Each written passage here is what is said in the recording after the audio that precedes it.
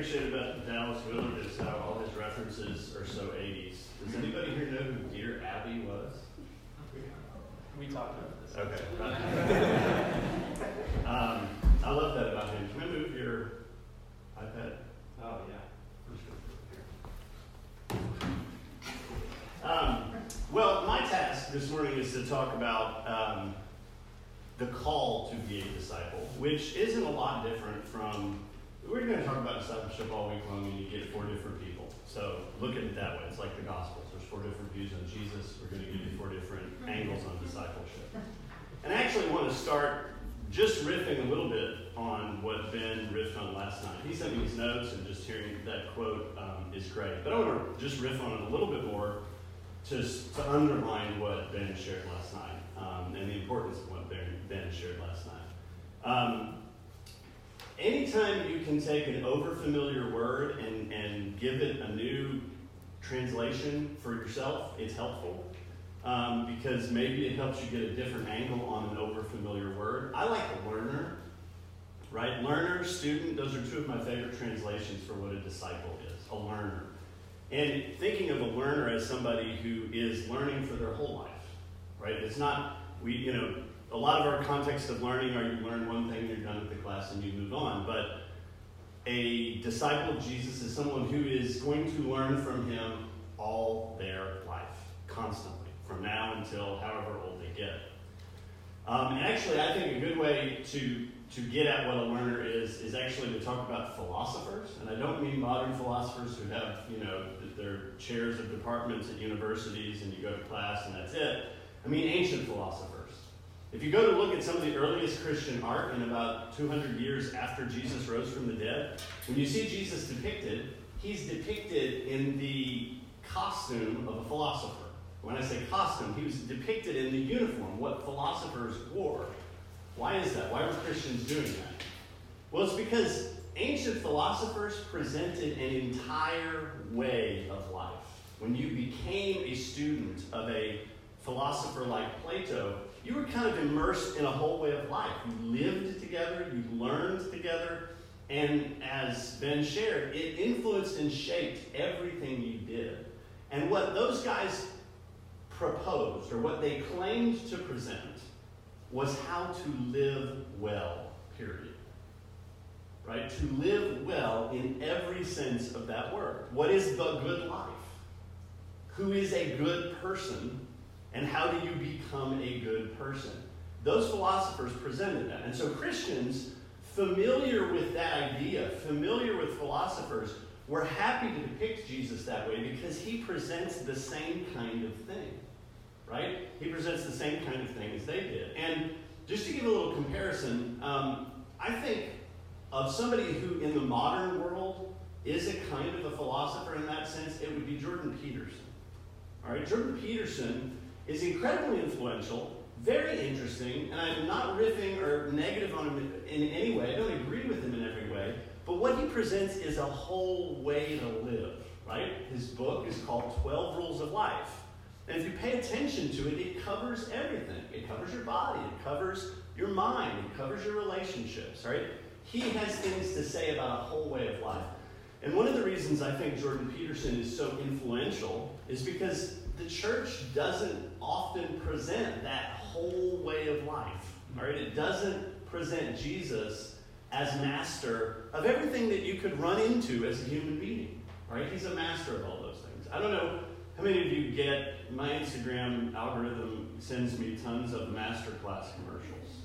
You all get those? Super interesting. Has anybody ever done one? Anybody ever done it? Which one did you do? It was on negotiation strategy. Okay. Yeah, so they have negotiation, they have chefs, Ron Howard, Opie, they've got movie directors. Super interesting. Like, the best of the best in their field, and you get them as your teacher, you get access to them as your teacher. That's really compelling and interesting. But I want to suggest the masterclass, right? Jesus, we have the opportunity to have Jesus as our teacher in all of that. I mean, there's things we can learn from everybody, but we have the invitation to have the masterclass with the master on the subject of life. And there's nothing that doesn't touch. There's nothing that Jesus is not the master par excellence at. And when Paul says, work out your own salvation with fear and trembling, for it is God that works in you both the will and the do of his good pleasure, he's saying, you've got a master class with Jesus, and you don't even have it on your phone, you've got it in here. And you can take it into anything you do. All right? And that's why you work out your salvation with fear and trembling, because if I have Ron Howard as my mentor in making movies, I'm going to show up every time. Right? I mean, am I going to miss an appointment because I just want to sleep in today? No, I'm going to avail myself of that opportunity and respond to it. So again, I think we just need to see that life is really hard, right? And there's tons that will destroy you and wound you and tear you apart, and people don't know how to live. And what we have been given is the master of life as our teacher. And we are invited to invite him into everything. And so I'm talking about the call to be a disciple. And I want to stress that we will be learning, again, I want to underline this, we will be learning for the rest of our days. Right? Hopefully I'm 70 and I'm still learning from Jesus how to be a husband, a father, a pastor, a friend, a neighbor. Hopefully I'm learning that all my days. Gerard Manley Hopkins has a poem called, As Kingfishers Catch Fire. Right? There's a line at the end of this poem where he says, Christ plays in 10,000 places. Right? And the idea there is it's not just 10,000, but he wants to play in every human life. Or we can put it this way, the Father wants Jesus refracted through every possible variation of human life. He wants him in every conceivable station, position, context in the world. And here's a thought experiment you can do to figure out if you're deficient in your understanding of Jesus as a teacher. Right? Is there a station or profession you can't imagine Jesus in? Can you imagine him as a neuroscientist? Or as a plumber? Or as a brother? Or as a carpenter? Or a movie producer? Right? Run through any sort of context, and if you can't picture Jesus as excellent and the best in that, in a way that would glorify God, maybe your grasp of him as a teacher is deficient, right? But we simply want to have deeply convinced ourselves that all the treasures of wisdom and knowledge are hidden in him. That there is nothing that we are given to in life that is worth giving ourselves to that he does not have great wisdom and insight to teach us about that thing. And it's some of the most excellent in their fields in the history of the world who were Christians and found Jesus as their teacher in genetics or reading and literacy, right? In every kind of field. So this is the ultimate question, and I would suggest that Jesus' whole ministry was about the ultimate question of, will you be my disciple? All right? Will you be my disciple? I would say in my own life, the significant turning point in my religious life was going from realizing I was kind of in Jesus' club to realizing he was my master and my teacher, and willingly giving myself to that. That was a significant turning point. Remember, Jesus says there's going to be many who they knock on the door in the last day and they say, hey, Jesus, you came and you taught in our streets. Right? That's their closest association they can give, right? I remember when you came to Capernaum and you were in town, and he says, I don't know where you come from, right? Because there was no association of student to teacher. They did not come to him and say, you clearly know what's going on, teach me. You clearly know what's going on, I want to follow you. And so Jesus is very serious about getting people to think about the question, am I really a disciple? Do I really want to be a disciple of Jesus? And I would suggest, in my limited experience being a pastor, most people break down, most people have problems because they haven't fundamentally answered that question. I mean, you think about it. Jesus' ministry was super compelling, and there were lots of reasons to come around Jesus' ministry that didn't necessarily result in you saying, be my master and my teacher. Does that make sense? People got healed. I mean, that's a wonderful thing. But that didn't always translate into be my master, be my teacher. Or it didn't even always translate into gratitude, right? Many people come around church for all kinds of reasons. Theoretically, people are loving. And in a lot of other contexts, people aren't loving. But if you're coming for those reasons and you haven't really resolved the question, I want Jesus to be my master, I want to be his student, then it will break down. It will come to a crisis. Somebody won't love you like you think they ought to. You'll get bored with people. There will be all kinds of reasons why it will come to the end. And if you look at Jesus' ministry as who is really a disciple, I would suggest his ministry was a thinning out ministry. Okay? I begin to notice, or I've noticed more and more, if you really pay attention, just read through the gospel in one setting, and notice how much Jesus puts fires out. Notice how much he avoids building his numbers, right? Notice how much he is constantly avoiding crowds, constantly saying things that will offend people, not because he likes offense, but because he was constantly on the lookout for who really wants to learn from me. I remember in the Gospel of John when he says, well, sorry guys, you gotta eat my flesh and drink my blood. And a bunch of people are like, this is too weird, we're gone. And he looks to the disciples and says, what about you guys? You want to leave too? And Peter says, only you have the words of life. Right? And that's the settled conviction that we're called to come to. So Jesus is constantly thinning out the crowds and constantly evaluating the question, who is a disciple? And I'll just say, I don't want everybody to, the point is not for everybody to go around and go, oh, they're not a disciple. The point is to say, are you a disciple? You're not a disciple merely by association with disciples. That makes sense? You're not a disciple merely by being in a crowd of disciples. All right? The question constantly should come back to yourself. Is my fundamental desire in life to learn to live my life as Jesus would live it if he were I? Is that what I'm all about? And if that's what you're all about, there's great joy in that. But I don't think we'll ever be done with that thinning out process. Everybody remember the parable of the tares and the wheat? Everybody remember this parable? Jesus tells this story about a guy who he's a landowner and he plants his field with wheat, and an enemy comes and plants weeds in the midst of the wheat, and his servants come and say, hey, this is bad seed, what's going on? He said, an enemy did this, and his servants say, should we tear it all out? And he says, no, let's wait until the end, and then we'll separate it at the end. I think Jesus is telling us there will always be the condition in the church that there are people there that are disciples and people there that aren't. And so it's the job of the church to constantly be presenting that call and that invitation. All right, we finally are not going to be able to have nothing but disciples, right, until the end. But we are constantly called to invite people to that and to not deliberately drive people away. But, I have this conversation all the time. And I'll just use an example that's not relevant to many of you. It's in marriage counseling.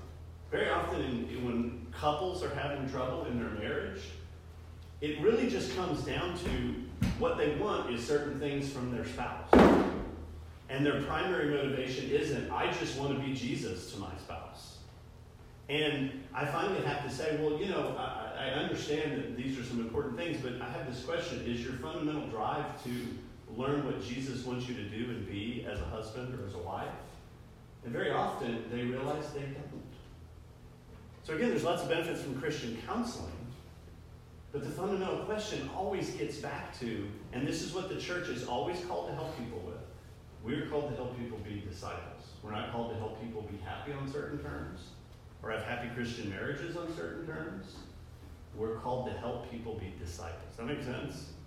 So it's a task that we've constantly got to bring ourselves back to. So let me read a couple of scriptures here. And the first is Matthew chapter 16, 24. Of course, this is that moment when Jesus has asked his disciples who people say he is, and then he looks at them and says, but who do you say I am? And of course, Peter has his major foot-in-mouth moment. Let me just read this in 16:21. From that time, Jesus began to show his disciples that he must go to Jerusalem and suffer many things from the elders and chief priests and scribes, and be killed, and on the third day be raised. And Peter took him aside and began to rebuke him, saying, "Far be it from you, Lord. This shall never happen to you." But he turned and said to Peter, "Get behind me, Satan. You are a hindrance to me, for you are not setting your mind on the things of God, but on the things of man." See, even at this moment, Peter was a disciple, but Jesus was calling him to discipleship. Does that make sense? Or maybe we can say he was calling him to the next lesson. Then Jesus told his disciples, "If anyone would come after me, let him deny himself and take up his cross and follow me." I want to talk about the cross for a few minutes. Remember the context. We read this and we know about Jesus' death on the cross. But remember, this is before the death on the cross. So for the disciples, what's called to mind? The most gruesome punishment that you could have for a non-Roman citizen. All right? Roman citizens they got the privilege of being beheaded. All right? You didn't have to go through the torture and humiliation of crucifixion, but if you weren't a citizen, you got crucifixion. So it's execution. And I think it's helpful to think of all kinds of different kinds of executions. But I think sometimes we read this call to take up the cross, and we read it as Jesus is hardcore, he just really likes hard stuff. Right? And I don't believe that's the central heart behind it. Right? Jesus is not somebody that just is like, yeah, man, we just got to live hard. Right? That's not the point of taking up the cross. The point of taking up the cross, and to me, this is the best explanation of the cross I can think of your cross. And Jesus doesn't say take up my cross. He says take up your cross. Here's the cross. Not getting your way getting your way is no longer important to you. That's the cross. Getting your way, having to have things go your way, is no longer important to you. Jesus says, if you're going to be my disciple, what you're going to have to give up is having to get your way. Now, I grant that literal dying on a physical cross is the ultimate in not getting your way. But I would also say, just in your day-to-day life, a small thing that happens that doesn't go your way, it's not a big deal. Or if you've decided to be Jesus' student, you've given up getting your way being a major deal for how your days go and how your life goes. Right? That's the cross. That makes sense? I think that simplifies things. Okay? Tomorrow, there's going to be things that happen in your life that are not what you would wish or prefer. And as a disciple of Jesus, you can go, Jesus, I thank you that you walked this road before. And I had my preference, but I didn't get it. I'm all right with that because I want to follow you. And I believe that you have something better for me and through me than me just getting my way. So this is what's behind all of Paul's language about death. Again, Paul is not heavy metal, death metal, life stinks. Paul says things like Colossians, we are dead, and our life is hid with Christ in God. He says, we've given up having to have our way. And we found out that in doing so, we have something much better than getting our way. Right? He says in Philippians 2, for me to live is Christ, and to die is gain. Right? He's saying the same thing. I've learned the joy of the cross. I've learned the supreme freedom of not having to get my way. And what I get in place of that is Christ. And I would rather have that than getting my way now. Because I've tasted and seen how good he is. Galatians 2, Paul says, I am crucified with Christ. I no longer live. Right? Try that on. And think about in your day-to-day life. It's a great thing to, first of all, have memorized. And then bring it out when something happens. Your car breaks down. You were going to the store to get that drink you like and they're out. I mean, seriously, is that a cross? Well, it's a moment where you can live by, I like to get things my way, or you didn't get things your way. And it's okay. And you embrace it. And say, Lord, hey, I'm grateful for that. So, I would put it this way. It's the misery of living to have to get your way. And by the way, think about miserable people you know. They're miserable, I would suggest, fundamentally because they go through life trying to make sure they get what they want. And if you know anything about life, you know how hard that is. And then, it works all kinds of ways. You don't get what you want, so you're angry and you're bitter and you're miserable. Or you get what you want, but it's not what you thought it was. Right? It works all kinds of ways. But the cross is the invitation to the great, joyous freedom of not having to have your way. Of not having to be respected. Of not having people, your life is not, your day is not ruined if people don't appreciate how smart you are. Or how funny you are. Or how much you serve them. Does that make sense? I believe Jesus was one of the most joyous humans that ever lived because he knew the freedom of not having to live life to get his way. And that is very simply what the cross is. And so a good test of whether you embrace the cross daily is what happens to you emotionally and psychologically when things don't go your way. Right? When something breaks down. When somebody is ugly to you. When somebody is mean to you. What happens to you internally? Have you gotten comfortable with, man, I'm so accepted by God. And he's given me so much that this is not a big deal. Right? I think one of the things the cross does for us is help us not take ourselves so seriously. When you take yourself too seriously, you are setting yourself up for misery. So this brings us to the idea that what Jesus is offering, and we have to remember this, what Jesus is offering is a tremendous bargain. Right? And I don't think until recently I really got my mind around some of the parables with regard to this idea. So let me read Matthew 13:45. Again, the kingdom of heaven is like a merchant in search of fine pearls, who on finding one pearl of great value went and sold all that he had and bought it. Now Jesus is talking about the kingdom here, but I would suggest that discipleship is learning to be a student of the kingdom. Right? It's more or less the same thing. Right? If I'm learning from Jesus how to live in cooperation with what God is doing. That's the kingdom of God.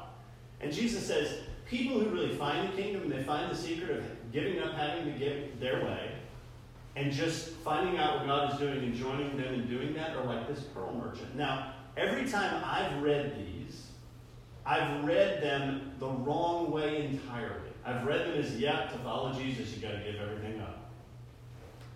Okay, that's true. But the whole point is that pearl merchant who knows pearls and saw the greatest pearl he'd ever seen in his life, laughed on the way to the bank as he sold everything to buy the pearl. Does that make sense? There was absolutely no regret on his part. Right? That's the point of the parable. He's not going, oh, I got to sell all these pearls to get this really awesome pearl. He's going, I can't believe I have found the absolute best deal ever. Anybody who's a collector and who knows, that creme de la creme, that thing that everybody wants to get, finds it, or, you always see, I love these, when people find old sports cars, antique sports cars in barns that have been sitting there for years and whatever. Nobody that finds something like that is sad. They're thrilled to pay whatever price they need to pay to get it because they know it's worth it. And that is what Jesus is talking about when he talks about this.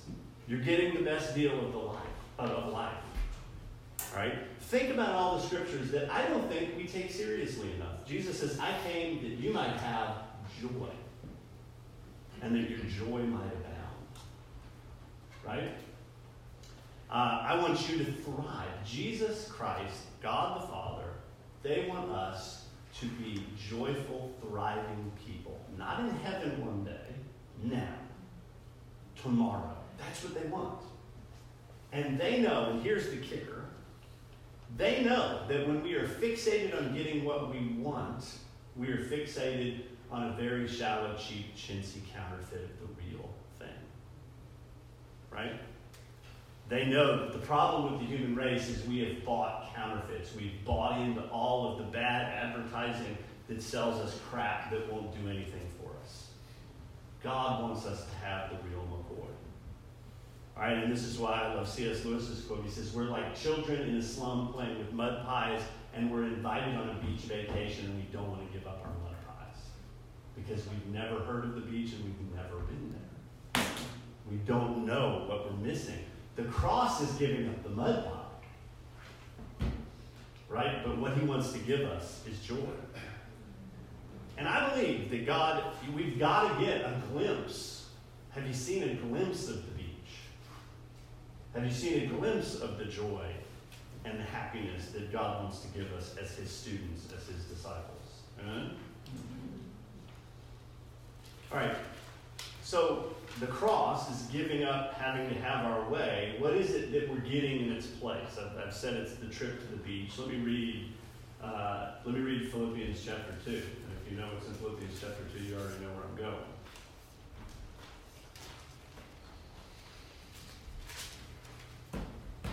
Philippians chapter 2 is starting in, let's see, 5. Have this mind among yourselves, which is yours in Christ Jesus. Mindset. Habitual way of looking at life. Right? Have this way of viewing your own life, way of viewing other people. Have this mind among yourselves, which is yours in Christ Jesus, who, though he was in the form of God, did not count equality with God a thing to be grasped, but emptied himself by taking the form of a servant. Being born in the likeness of men, and being found in human form, he humbled himself by becoming obedient to the point of death, even death on the cross. Therefore God has highly exalted him, and bestowed on him the name that is above every name, so that at the name of Jesus every knee should bow in heaven and on earth and under the earth, and every tongue confess that Jesus Christ is Lord, to the glory of God the Father. What is it that we're learning? We're learning that mindset. We're learning this mindset that is our inheritance as Christians. Part of what Paul is saying. But he's also saying it's not just going to happen accidentally. It's going to happen as you deliberately say, Jesus, I thank you that it wasn't just sort of your daily, I'm going to do a selfless thing today. But the whole way you think about everything is to be poured out in love for others. And to give up having to have your way for others. That's what you did with the Father before you became a man. And that's what you did when you walked the earth. And you're inviting me into the joy of the poured out life. Because you know that it's all joy. Jesus, for the joy set before him, endured the cross, despising the shame. Again, we're back at the pearl of great price. Jesus didn't endure the cross because he's hardcore. He endured the cross because of the joy of the poured out life. The joy of not having to get your way. The joy of getting out of the zero-sum game of I'll treat you nice if you treat me nice. It's the joy of being poured out for other people. I would suggest that this is the whole thing we're learning. I mean, it comes up in all kinds of ways and all kinds of contexts, but I would suggest it's the whole way we're learning. And the main question is, are you in class? Okay, you're going to get some D's in this. How many people have gotten D's in this? Right? The point is, when you get a D, hey, I'm in class, Lord, and I thank you that to get in class, you were very merciful, and to keep me in class, you're constantly merciful. I just want to learn this. Right? I just want to learn it. I don't want to cram for the test. I want to learn it. You go look at the central section of Mark from chapter 8 to the end of chapter 10. And all it is, I love this. Just read it in one gulp. Jesus is going to the cross to pour out his life. He tells his disciples that that's what he's doing. He's like, come on, follow me. And then they bicker with one another. And he says, yeah. See, I'm going to Jerusalem to die, and you guys are fighting over who's the best. You missed it. All right? Happens 3 times. All right? Jesus is so patient and gracious. All right? It happens 3 times. And go look at it. They do all kinds of things. They're like, don't let the kids in there. And Jesus is like, okay. So that should give you a little mercy for yourself. right? If they were there, they were there with Jesus, and they were doing that. But the point is, that's the way we're on. And when those things happen, maybe I can put it this way, the best way to learn is to fail a lot.